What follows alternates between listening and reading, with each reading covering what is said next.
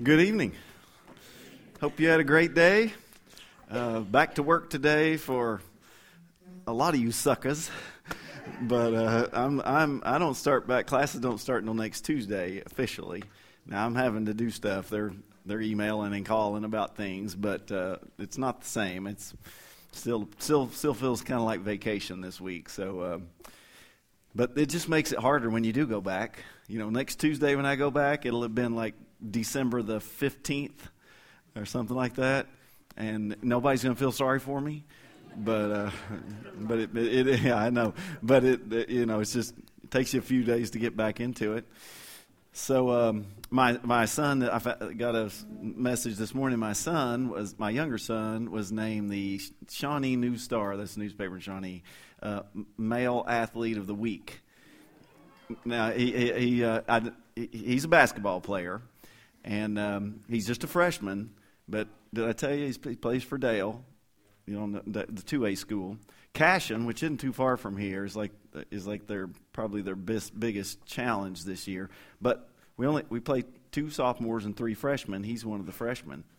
But he hit 7 threes in the game last Friday night, and that's what got him so he had 29 points, hits career high, 13 games. But yeah, he's one of his teammates has been the athlete of the week twice, I think, already. He's a sophomore, and he's the best player on the team. I know. But Levi's he's a good player, though. They're a good team. But, we're excited for him. Luke was not a very good basketball player. He was a good soccer player, and he actually ended up being all-state his senior year, soccer player. But he just never got the kind of attention this has been true for Levi all along. He's been, just one of the best players in Oklahoma, even when he's like 2nd grade, 3rd grade. And I know it sounds silly, but they have rankings even for, 4th grade, 5th grade. So he used to, you could tell he wasn't real excited for his brother. But now he's really excited for and like he wants to bring all his friends to the games. And they were supposed to play last night at Bethel, and that's kind of a rivalry. And he had like 15 friends lined up that were going to go to the game, and they canceled the game because of COVID. And he was so upset that they canceled the game, so he just invited all those people to the house. So my wife called at I think it was about 9:30, and she said, "They're killing us. They're loud. They're playing some game, and they're screaming, and they're loud." And she said, "I got to go to work in the morning, but I don't want to say anything." So Levi sent me a text about the same time that said, "Thanks for letting Luke bring his friends over." And I thought, I think that's sarcasm. And I texted him back, sarcasm with a question mark. He never answered. So I haven't actually talked to him today, but I found out from Angie that, they were real loud. And Levi couldn't hear the football game last night. He couldn't even hear the game. So he just went to bed. And that's when he texted me, thanks for letting Luke bring his friends over. But Luke's really proud of his brother now. So that whole thing has shifted where it used to be he was mean to Levi a lot of the time. And Levi was the one who was kind of, wanted to be friends. And now Levi's 15, Luke's 20, and now Luke wants to be brothers, and Levi's not as excited about it. So he'll ask him, "You want to go out to get something to eat?" And Levi's like, "Nah, I don't think." "Oh, come on, you don't ever do anything." It's bizarre, the things you go through with your kids, but. Anyway, that's where. So you can look. The playoffs will start a few weeks, and it's districts, and then area, and then state. So if you see Dale in the state tournament, you should come and cheer for him. Cheer for number 10. Will they be playing anywhere near Enid? Cashion is the closest. Where is that? It's straight. It's straight south. It's it's north of Oklahoma City by 25 minutes or something. What's that? What's the sign? There's Cashion and Crescent. Crescent's if you just keep going. So you're coming this way. That's about as close as they'll get to here, I think. Okay, I need to warm up tonight, so that's it. All right, if you look at your handout, and this will be then the back of the second page. I think that's the one that'll say Roman numeral 2 at the top, the God who forgives. All right, that's it, God's unfailing love. So I want to emphasize something about God and His love, and then what that means for us, and what a amazing reality then it becomes for us. But I'm going to emphasize God's unfailing love, and it's a Hebrew word, chesed. And it's hard to translate into English. It's like havel, that word that I said is that word's hard to capture in English. Hesed is really hard to capture, and you'll see all kinds of translations like loving kindness, unfailing love, covenant faithfulness, abiding mercy, sometimes just mercy, sometimes just love. All those are attempts to capture this English word, hesed. We're going to look at Psalm 32 and Psalm 51, and in both of these Psalms, about forgiveness, about repentance, at the heart of both of them is God's hesed, God's unfailing love, God's loving kindness. And sort of the outgrowth of God's loving kindness is God has a desire to forgive us. Now that's what's good for us. So what do we learn about God from these Psalms of repentance? We learn something about God's unfailing love, His loving kindness towards us. And that loving kindness is relentless in its desire to forgive us. And so 2 Psalms tonight, they're called penitential Psalms. And that means there's actually 7 of them, and they've been designated that since the Middle Ages. And if you're looking for the 7, and they're a group of Psalms that Christianity, the church in the Middle Ages designated and called them penitential Psalms. Psalms of repentance. It's Psalm 6, Psalm 32, Psalm 38, Psalm 51, which is the second one we're going to look at tonight, Psalm 102, Psalm 130, and 143. So you can see they're spread throughout the whole collection. And those are the 7 penitential Psalms. And when I'm thinking about both of these Psalms and how they remind us about the heavy burden of sin and the barrier that it puts up between us and God, and how for the one who is living in sin, hasn't confessed their sin or hasn't accepted God's forgiveness for sin, how unhappy life can be. How it can rob a person of joy. How it can make you physically ill, even. And the thing that I think, if you said, what are most Americans striving for? And that would be a question that you'd have to ask of almost every individual. But when you boil it down, it seems to me, most of the decisions that most of us make, I'm talking about the career we choose, the major we choose, the car we choose to drive, the clothes we choose to wear, the food we choose to eat, the relationships we choose to be part of. Overwhelmingly, we make the decisions about those things based on what we believe will make us happy. I mean, that's the thing we're all looking for. And so I talk to people I have over the years who are even thinking about maybe getting a divorce. And you say, well, what's the issue? What's going on? And they might come up with a few things, but but it's not that the person is committed adultery or that they're not abusing them in any way. It's just sometimes they say, I'm just not happy anymore. So you're going to dissolve a marriage because you're not happy anymore? You're going to destroy a home and maybe children in that home because you're not happy anymore? So that's the thing that it seems like everybody wants, is to be happy. But the irony of that is, if you devote all your life to your own happiness, it will guarantee that you will not be happy. Selling out everything to be happy will not make you happy. It can't deliver. what will make us happy? Well, there's more than one way to answer that. But I'm convinced from these 7 Psalms for sure, but there are other ways to get at it, that the thing that we're all looking for is to have something done with our sin and the guilt that we feel for it.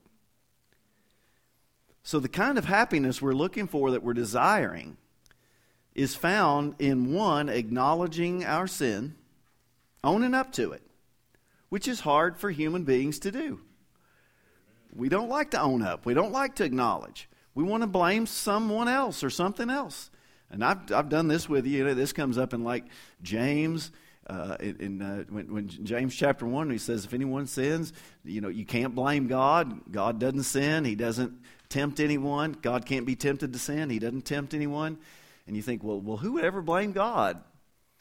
Well, the first sinner did. When Adam was caught dead to rights, and God's saying, what in the world were you thinking? And he said, this woman.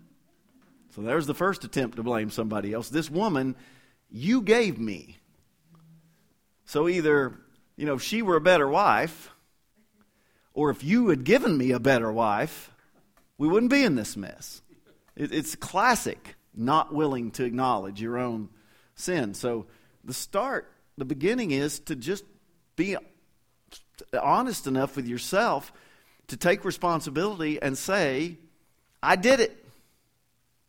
I just think about how many just awful situations that I've seen, and that I've seen on a national level, often with politicians who are caught dead to rights. And if they would just own up to it immediately, just say, I did it. It was a bad thing. It was awful. I'm sorry I did it. I won't do it again. Man, Americans we would be more than happy to, at least 50% would, to forgive them. But what inevitably happens? Lie, hide, cover up, until there's just no possible other way. And then still maybe not fully acknowledge it. And you see it on like national level, but you see it in lives of people you might know that just aren't, that other people might not know, but you've seen it. People not taking responsibility. I was an interim pastor. Started to say youth minister. No, I was interim pastor of a church in Oklahoma City years ago. Probably 17 years ago, something like that. And I got a call on a Saturday morning that I needed to come over and meet with the personnel committee, I think, deacons. But the youth minister had been caught through, I think, emails, having a sexual relationship with a girl in the youth group. Yeah, nightmare for everybody in every way. He's married, had 1 or 2 kids at the time, 1 for sure. And so I had to go over and meet with the parents of the girl, the deacons. The decision was made that he was going to be dismissed immediately. And so went through all that. All that happened on a Saturday. So he owned up to it. I mean, he was caught. They had the messages. Parents had gone back. That was before people, I guess, knew you could find those things. If you thought you might deleted it, but it was able to find them, and they hadn't always deleted them. And so he owned up to it, confessed it. We felt, given the situation, liked the way he responded to it, just accepting responsibility. But he's still dismissed. So we didn't talk to his wife. We didn't have any reason to talk to her at that point in time.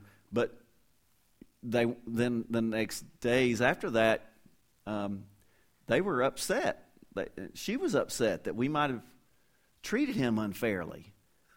And, I was just surprised she wasn't leaving him. And what became clear was he wasn't owning up to it with her. He was not accepting responsibility in the same way and telling her. He was blaming the girl, and saying they'd never actually had any type of actual sexual relations, and which was a lie. He'd completely owned up to it privately, but he was telling her something else. And she was mad at the church. And it wasn't too long after that, he was working with youth at another church in the Oklahoma City area.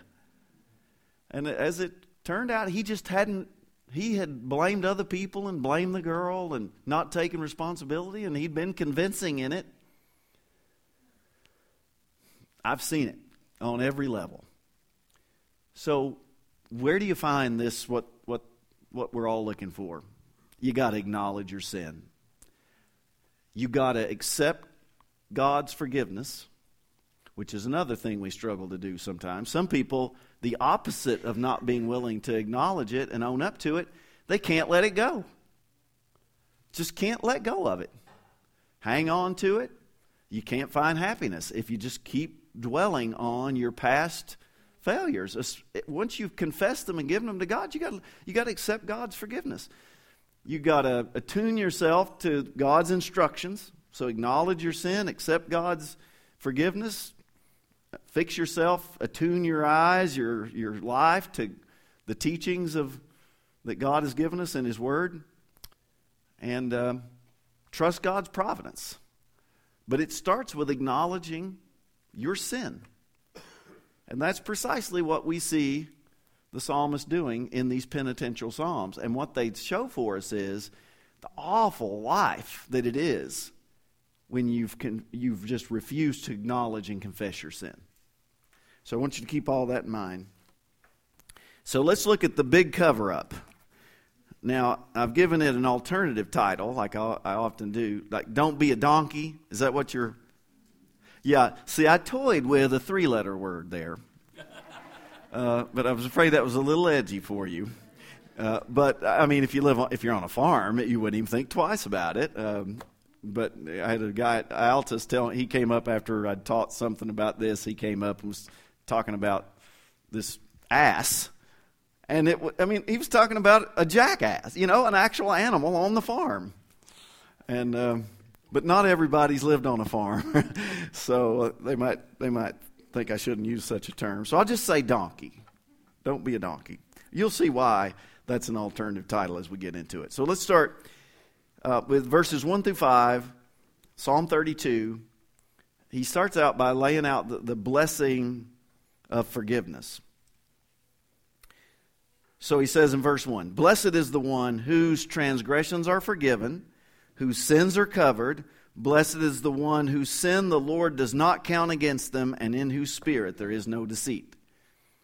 So we start with a blessed. It reminds us of Psalm 1:1. Blessed, you remember that's the blessed is the one who doesn't walk in the way of the sinners or sit in the way or lay in the way of scoffers. You remember it from last night.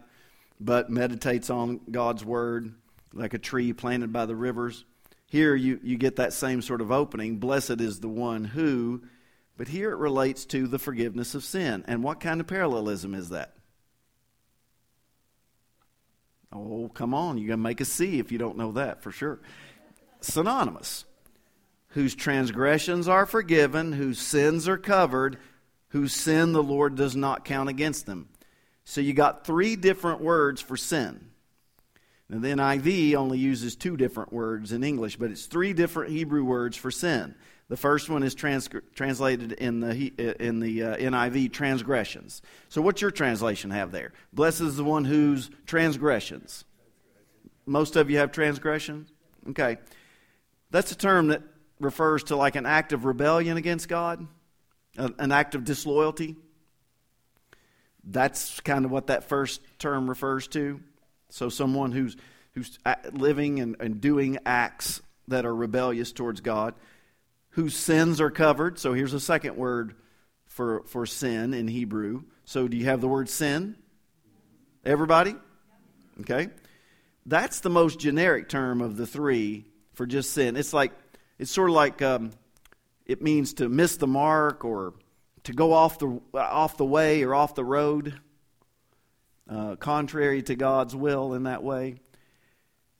And then the third one is blessed is the one whose... Now, the NIV says sin. I'd prefer iniquity. So how many of you have sin there for the third word? How many of you have iniquity? A lot of you have iniquity. I would prefer iniquity here. Whose iniquity the Lord does not count against them. That is, the word there is a word that sort of has the idea of an act of defiance against God. A deliberate act contrary to God's will. Deliberate sin.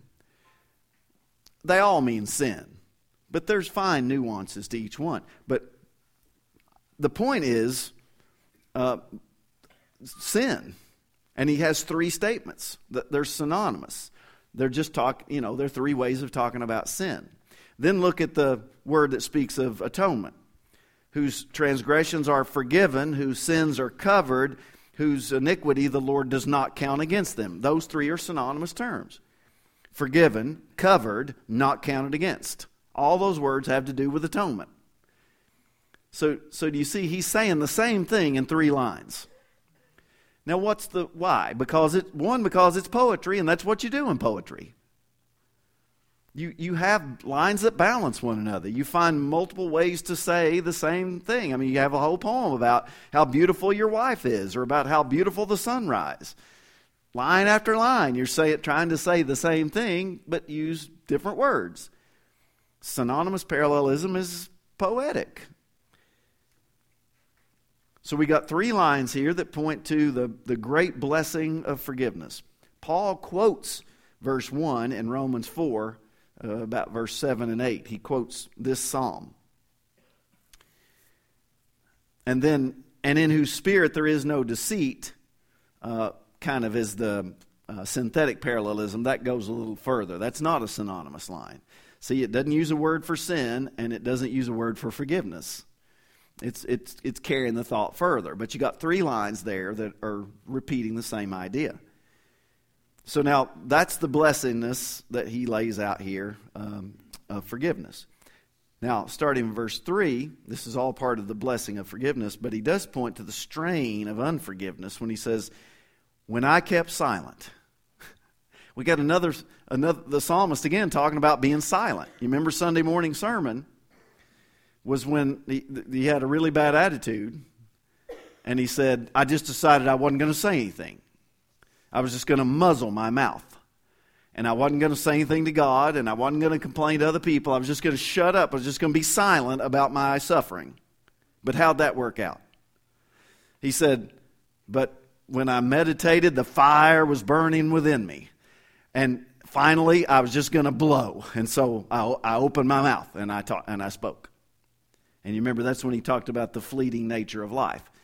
But there, his silence was his refusal to say how bad he felt, to be honest about how awful life was for him, and express that to anybody, even to God.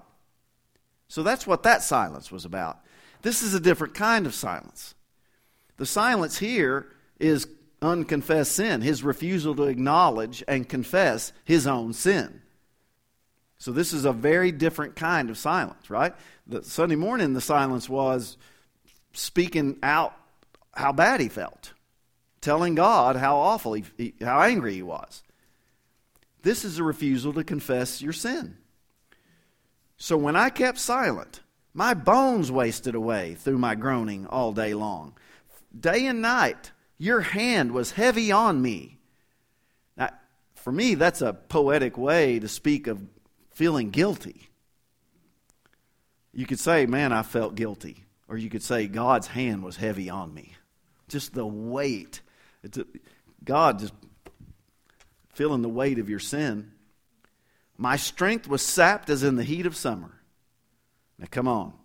Nobody can understand that line better than Oklahomans. You just think back to like July, August. Oftentimes September even.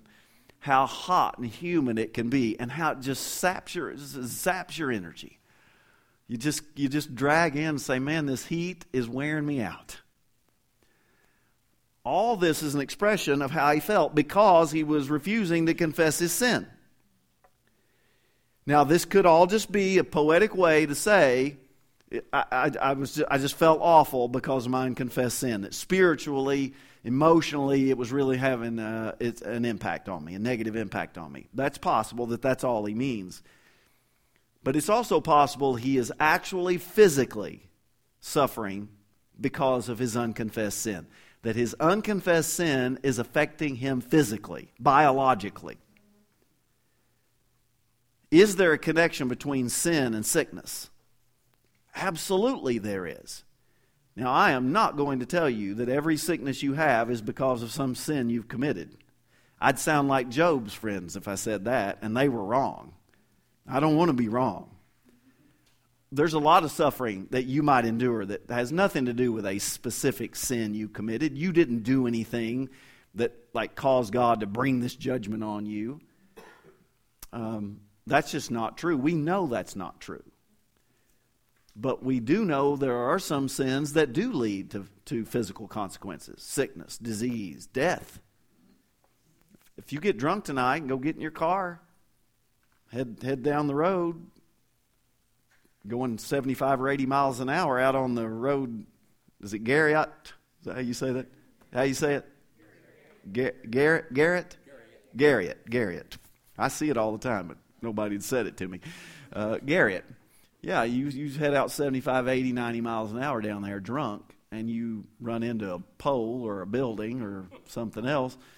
Yeah, I mean, I think there's an excellent example of a sin that led to death. But it's not always, that's not the explanation always. But there is a connection. And if you need to hear the connection, James makes that connection. You know, James chapter 5, verses 14 through 16, he's talking about what to do if you're sick. Call the elders of the church, have them anoint you with oil and pray for you. And he tells them that, and then suddenly he says, and the prayer offered in faith will make the sick person well. The Lord will raise them up. If they've sinned, they'll be forgiven. Like, he jumps immediately to sin, and then he says this, therefore, confess your sins to each other and pray for each other so that you may be healed. And it's clear he's talking about physical illness there. So he makes a connection, once again, between sin, unconfessed sin, and sickness. So I think it's very plausible that the psalmist here is referring to actual physical sickness that he's feeling because of his unconfessed sin. It was making him sick. Now, I'm not going to suggest that unconfessed sin will cause you to cancer or something like that, but how about stomach pain? Right? How about weight loss or weight gain? How about headaches? There are all sorts of physical consequences that might come because of unconfessed sin. How about insomnia? How about you can't sleep at night because of guilt, because of unconfessed sin? Man, like I remember driving home the night after we dealt with that youth minister who was caught with the girl in the youth group. I remember driving home that night and just feeling sick about everything that had happened and being so thankful to God that I wasn't driving home to tell my wife what I thought he was going to go home and tell his wife. And I'm just thinking about in that, like a situation like that, how was he living with that? He was lying to his wife. He was living a lie. And you'd have to be living in fear that you were going to get caught. And how awful that would have to feel. And the freedom of not having anything to hide. The freedom of not having covered something up that you got to make sure you keep your story straight and you're not. I mean, there's freedom in saying, I got nothing to hide. Well, he's got something he's hiding, and it's making him sick. That's how I would read it. And I would even say things like hair loss. You know, things related to stress, insomnia. Now, you might then look at me and think, well, maybe you do have unconfessed sin. I think this is more genetic, but that's not to say I don't have sins to confess. And then verse 5 is the end of this blessedness of forgiveness. And here's the actual acknowledgement. So he'd been silent. He wasn't confessing his sin. But verse 5, then I acknowledged my sin to you and did not cover up my iniquity. I said, I will confess my transgressions to the Lord, and you forgave the guilt of my sin. And he uses the same three words for sin again that he did in verses 1 and 2. I acknowledge my sin. I did not cover up my sin or iniquity. I said, I will confess my transgressions. Same three words. And he comes back to them to say, I did acknowledge my sin. I didn't acknowledge my iniquity. I did acknowledge my transgressions. And you forgave the guilt of my sin. So he says, I did it. I mourn it. And I don't want to do it again. That's what true confession of sin looks like. I did it. I mourn it. And I don't want to do it again. And I think all those are important aspects of genuine confession of sin. It's not simply that I want my past to be wiped clean. It's that I want to be clean in the present and I don't want to commit that sin in the future. It's not just about cleaning up my past. Not true confession.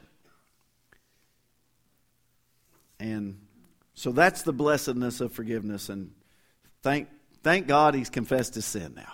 And can't you just feel the burden lifted, the weight? He might start sleeping now. His headache might go away. That burning in his gut. He might not need Rolaids or whatever he's taking all the time now. And then the promise of protection. Therefore, he's linking this with his confession of sin. Therefore, let all the faithful pray to you while you may be found. And I don't think this is just generic prayer. He's talking about let all the faithful confess their sins.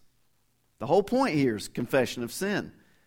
While you may be found. Do you sense in that just a little bit of an ominous statement? While you may be found. Why would you say that? Unless the psalmist didn't think it's possible if you wait too long, you might not have an opportunity to confess your sin. You know that the line, today is the day of salvation? Well, it seems like he's saying, today's the day for confession of sin. You might not have it tomorrow. Surely the rising of the mighty waters will not reach them. You are my hiding place. You will protect me from the trouble and surround me with songs of deliverance. It's like you can feel how light it is now. He's confessed his sin, he's received forgiveness, and now he feels God's protection all around. Songs of deliverance now encircle me. Instead of the blues, he's singing another song now. Happier song. And that's the power of confession of sin. We'll be elevated above the waters. We'll be surrounded by God's protection. This is what he sees. That "You Are My Hiding Place" reminds me of Corrie ten Boom. You know, the Dutch family that was hiding Jews during the Holocaust and finally were discovered, and she ended up in a concentration camp and survived it. But the title of her book is The Hiding Place, which is a play off of, they were hiding Jews in their home, but also Psalm 119, like 114, which says that God, you are my hiding place. And here is that same sentiment, you are my hiding place. And then for the first time, it's been the psalmist up through 7 verses, but now God speaks. So God's voice breaks into the song. I will instruct you and teach you in the way you should go. I will counsel you with my loving eye on you. Do not be like the horse or the mule, which have no understanding, but must be controlled by bit and bridle, or they will not come to you. Many are the woes of the wicked, but the Lord's unfailing love surrounds the one who trusts in him. Rejoice in the Lord and be glad, you righteous. Sing, all you who are upright in heart. So now there's the call to obey. And it's God who speaks now. The I is not the psalmist. The psalmist is not the one who will instruct and teach and counsel you with my loving eye on you. this sounds like what God would be saying. So the voice of God, I will instruct you, I will teach you in the way you should go. Do not be like the horse, and that would be the unbridled, unruly horse, disobedient, if horses are obedient, or mule. So he picks two animals here. So why the mule? And I think it's pretty obvious. The best I can, I've never owned a mule, but my grandfather had a farm.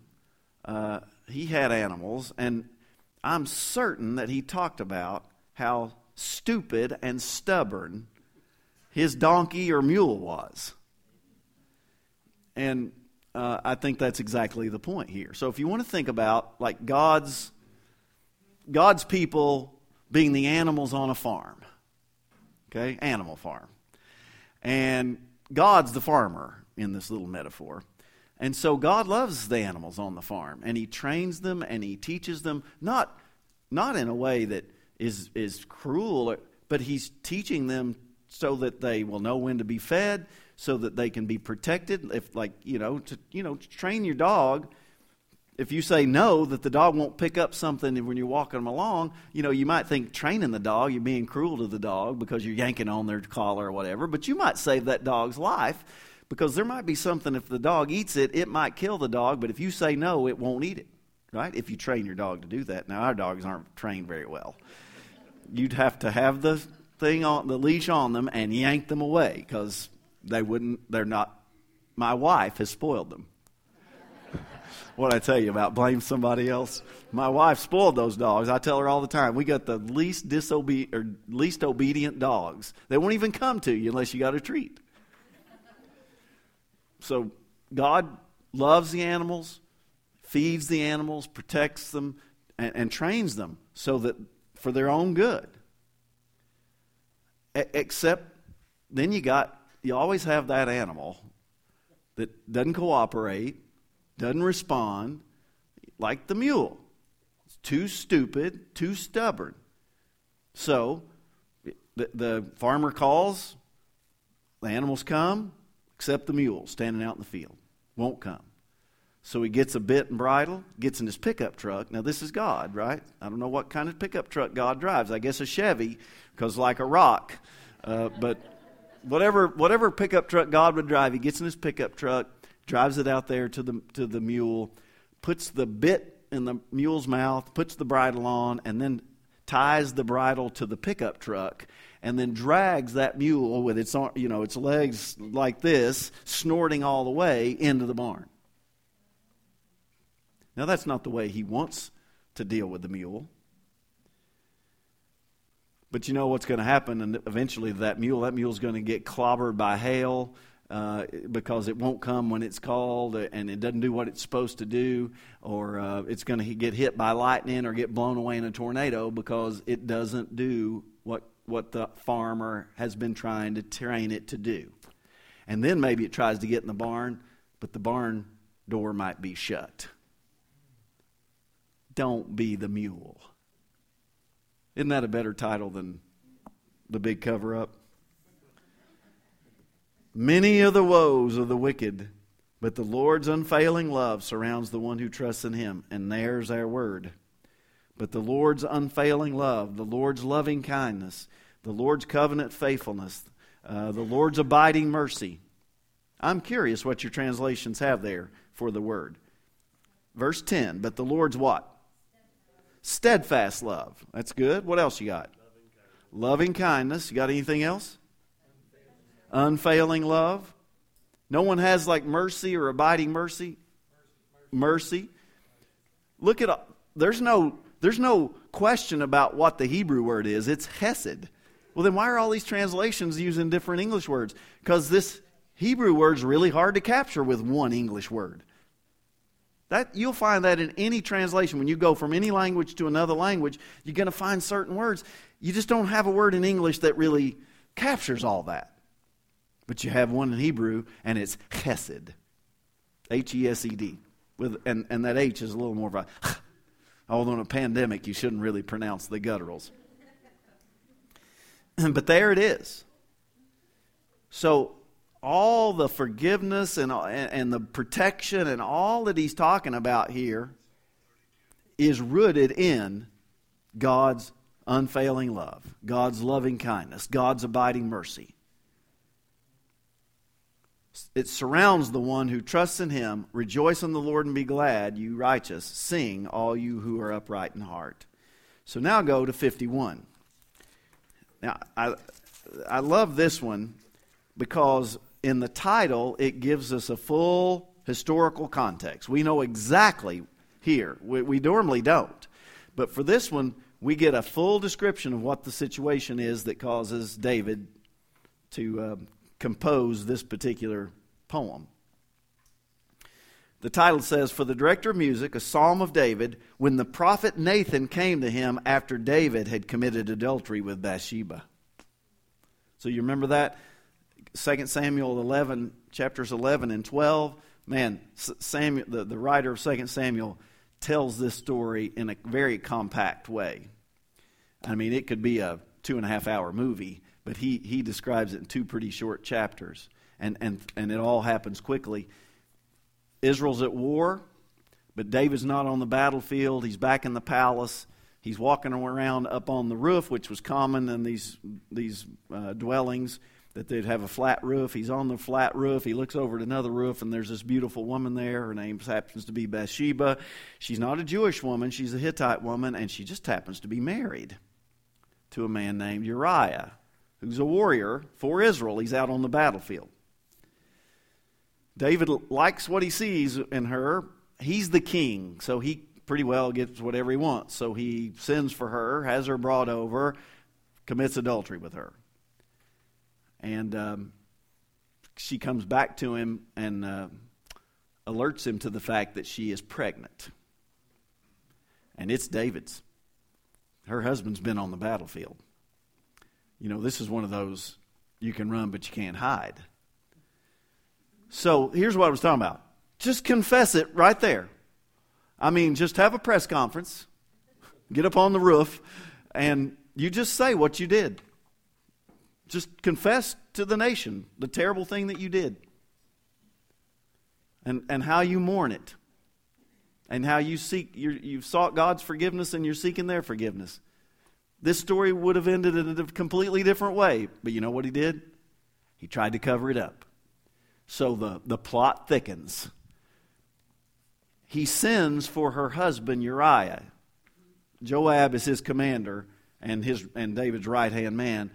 So he sends for him, has him brought home. He's gonna bring him back to Jerusalem, and then the man will sleep with his wife that night. And then he'll send him back to the battlefield, and nobody will question whose child it is. They'll think it's Uriah's.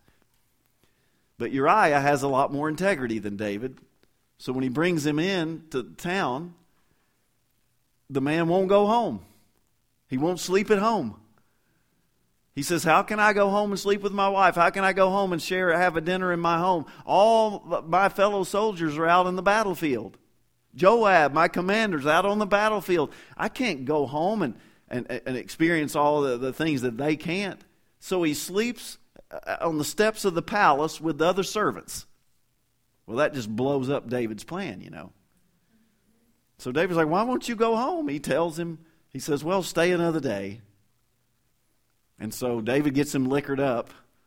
I guess he thinks this is going to, he'll say, well, you know, he was here for several days. And I know no one saw him go home, but maybe he's got, you know, this is going to help his plan in some way.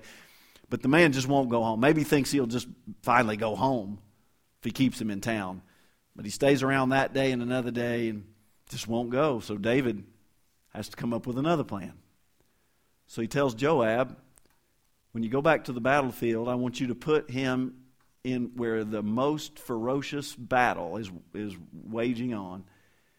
And once you get him there, I want all the other soldiers to pull back. He's having him killed. And Joab does it. And Joab sends a messenger to tell David that it's done. Some other people got killed too in the battle, but Uriah is dead. And Joab says, you know, sometimes they don't take bad news easily, so, you know, kind of It might be hard when you tell him. So the messenger goes back, tells David, and David says, well, don't worry about it. Those things happen in battle. Because now there's no one to say the child's not his. To say it's his, that it's not Uriah's. He's dead. Dead men don't talk. So he's out of the woods. And you look at 2 Samuel 11, it's not until the child's already born that Nathan goes to him. So he keeps the lid on this for months. It's not like he felt bad and confessed it to anybody. He's covered it up for 9 months at least.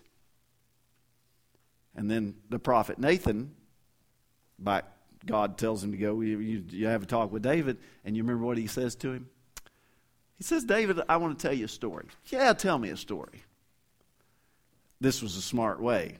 Now, if he just said, David, you're a lying, murdering adulterer, that might not have gone over well. So he says, let me tell you a story. What would you think about a man who had one lamb, a poor man who just had one lamb, and they didn't treat it like livestock, they treated it like a pet. And then you got another man, and he's got, too many sheep, lamb, he's got too many to count. Wealthy man. He has a guest come to his home, and of course, hospitality demands that you prepare a meal for your guest, and he goes and takes that poor man's only lamb and has it slaughtered for the meal for his guests. What would you think of a man like this? And David's he's getting that righteous indignation. What a sorry human being that is. I want to know who that is. That man deserves to die. He demands 4 times as bad as what he did to that poor man. And in one of the great moments in biblical history, Nathan says, you're that man. I don't know if he said, you're that man. You're that man. Or if he said, you're that man. And David's just busted. He lured him in with the story and then the reveal, and David's got nowhere to hide. And David just owns up to everything. And Nathan says, well, God's forgiven you. And in the end of chapter 11, one of the greatest understatements in all Scripture, it says the Lord was displeased with David.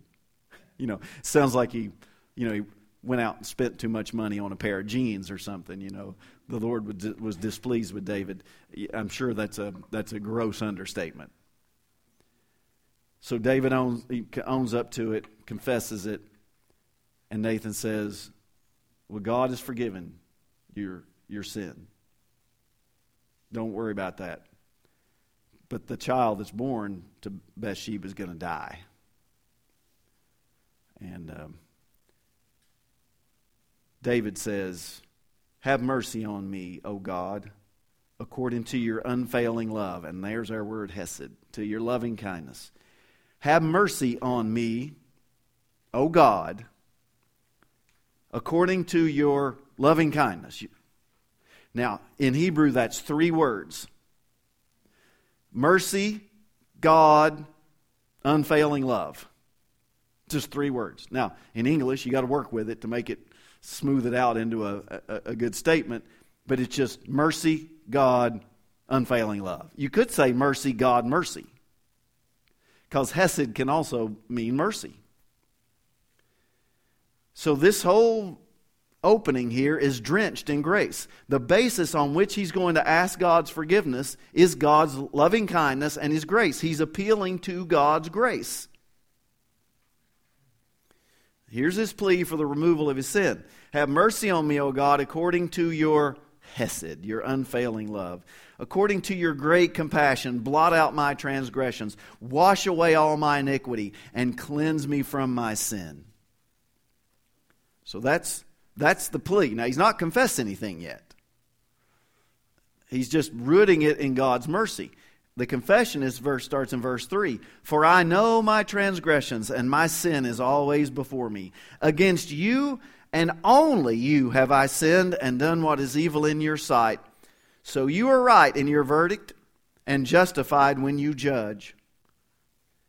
It's like God, you know all the facts, and so whatever you decide to do, I deserve it. And of course, what God had decided to do was that child was going to die. But it's David saying, I'm busted and I don't have any right to appeal. That line, against you and you only have I've sinned, that one bothers me a little bit. Because he'd committed adultery with Bathsheba. He had lied about it. He'd murdered her husband. He'd betrayed the nation over which he ruled. So there's a lot more people involved that he'd sinned against. But in a way, in a manner of speaking, all sin is ultimately against God. So I think I get what he's saying. But I don't want to let him off the hook like, well, all he did was affect his relationship with God. He messed up a number of lives and betrayed a nation. Surely I was sinful at birth, sinful from the time my mother conceived me, yet you desired faithfulness even in the womb. Teach me, therefore, wisdom in that secret place. And like I said, I don't think this is a statement about original sin. I think it's a statement where he's saying, I'm a sinner now, and I've been a sinner as far back as I can remember, even from my mother's womb. And then the prayer for renewal restoration starts in verse 12, or verse 7, and goes through verse 12. Cleanse me with hyssop, and I will be clean. Wash me, and I will be whiter than snow. Doesn't that sound like Isaiah 1:18? Though your sins be like scarlet, they be white as snow, white like wool. Let me hear joy and gladness. Let the bones you have crushed rejoice. I think that may be an expression of God's judgment. The bones you've crushed. Maybe a reference to the baby dying. Hide your face from my sins and blot out my iniquity. Now remember, we saw at the end of the Sunday morning sermon where the man said, look away from me so I might find some joy before I die. This is different. That was kind of uncourteous to God. This is, I'm a sinful man, look away. I'm hideous. And blot out my iniquity. Create in me a pure heart, O God, and renew a steadfast spirit within me. Do not cast me from your presence or take your Holy Spirit from me. Restore to me the joy of your salvation and grant me a willing spirit to sustain me. God is the subject of these verbs. Create in me a pure heart, O God. Renew a steadfast spirit within me. It's God who would create. It's God who would renew. Do not cast me from your presence. Restore to me the joy. Grant me a willing path. So this is a prayer of renewal and restoration. He recognizes he damaged his relationship desperately with God, and he wants God to create in him a pure heart. The line in that really gets me is, or take your Holy Spirit from me. That seems like one of the things he really, really fears is the possibility that God would remove his spirit from him. Now, what would David know about that? In 1 Chronicles 16, you remember Saul? The wheels came off Saul as king. He ended up being a really bad king. And, that's sort of like the people said, we're not happy with just you, God. We'd like to have a king like all the other nations. God said, are you sure you want a king like the other nations? Because, I'm really all you need. And they said, no, we really want a king like the other nations. And God says, are you sure you want a king like the other nations? They say, yeah, we really want a king like the other nations. And God says, well, okay, I'll give you a king like the other nations. And that's your king, Saul. And he turned out to be a real dud.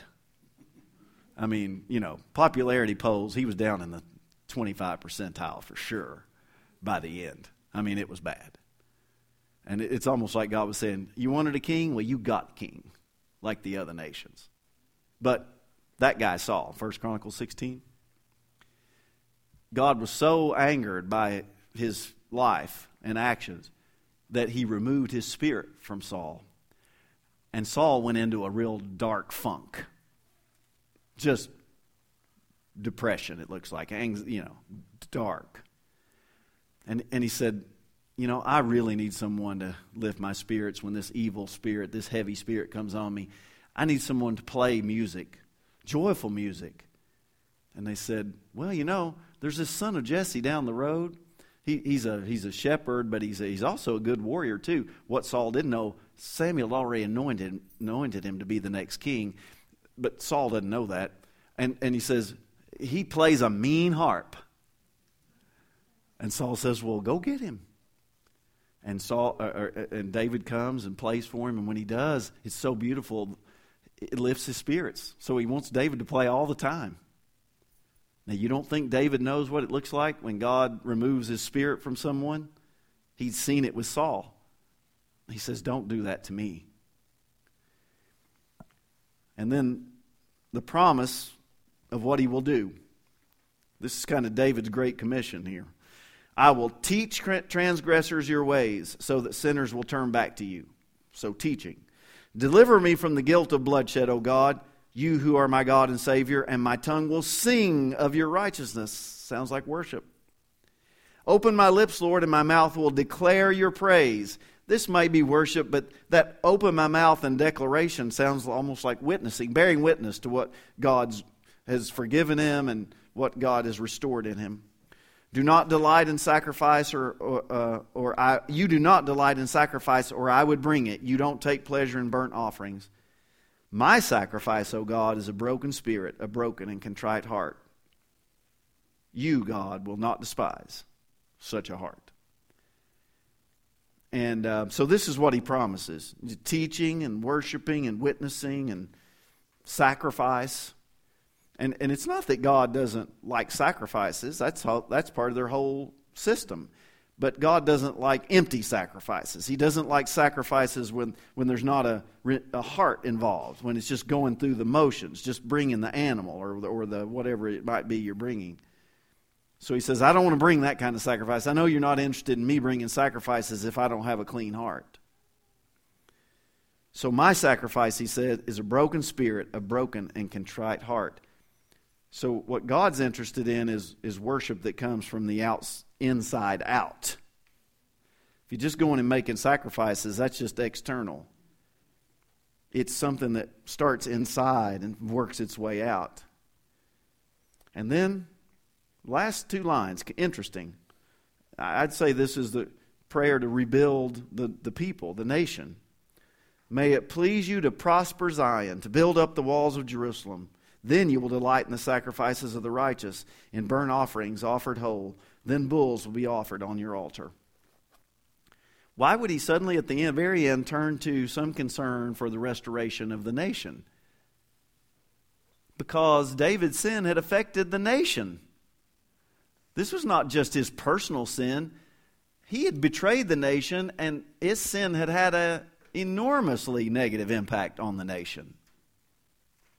That's what sin does. So his prayer is to restore the people and the nation. So think about what we've just looked at here. This is an adulterer, a liar, a murderer, and God just forgave him. Nathan said it's been forgiven. That doesn't seem just. Doesn't seem like justice was done. Seems like it should have been worse. He should have endured more. Maybe God should have held out, punished him longer. But it was rooted in God's loving kindness, God's abiding mercy. What kind of God would forgive a man like David? Same God that shows loving kindness to you and me. Thanks be to God. Let's pray. Our Father, we are grateful tonight for your unfailing love, for your mercy that is abiding. And we thank you that because of that, you pursue us and you offer us forgiveness. Father, I pray that there's somebody here in this place tonight, and you brought them here tonight because there's unconfessed sin in their lives.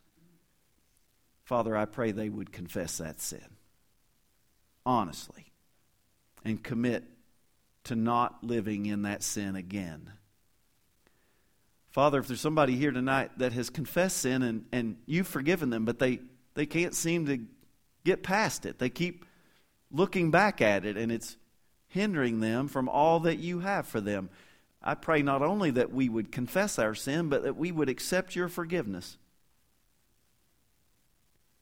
Father, if that's what somebody needs tonight, I pray, Father, that they would let it go. In the name of Jesus, amen. Well, I'll see you tomorrow night.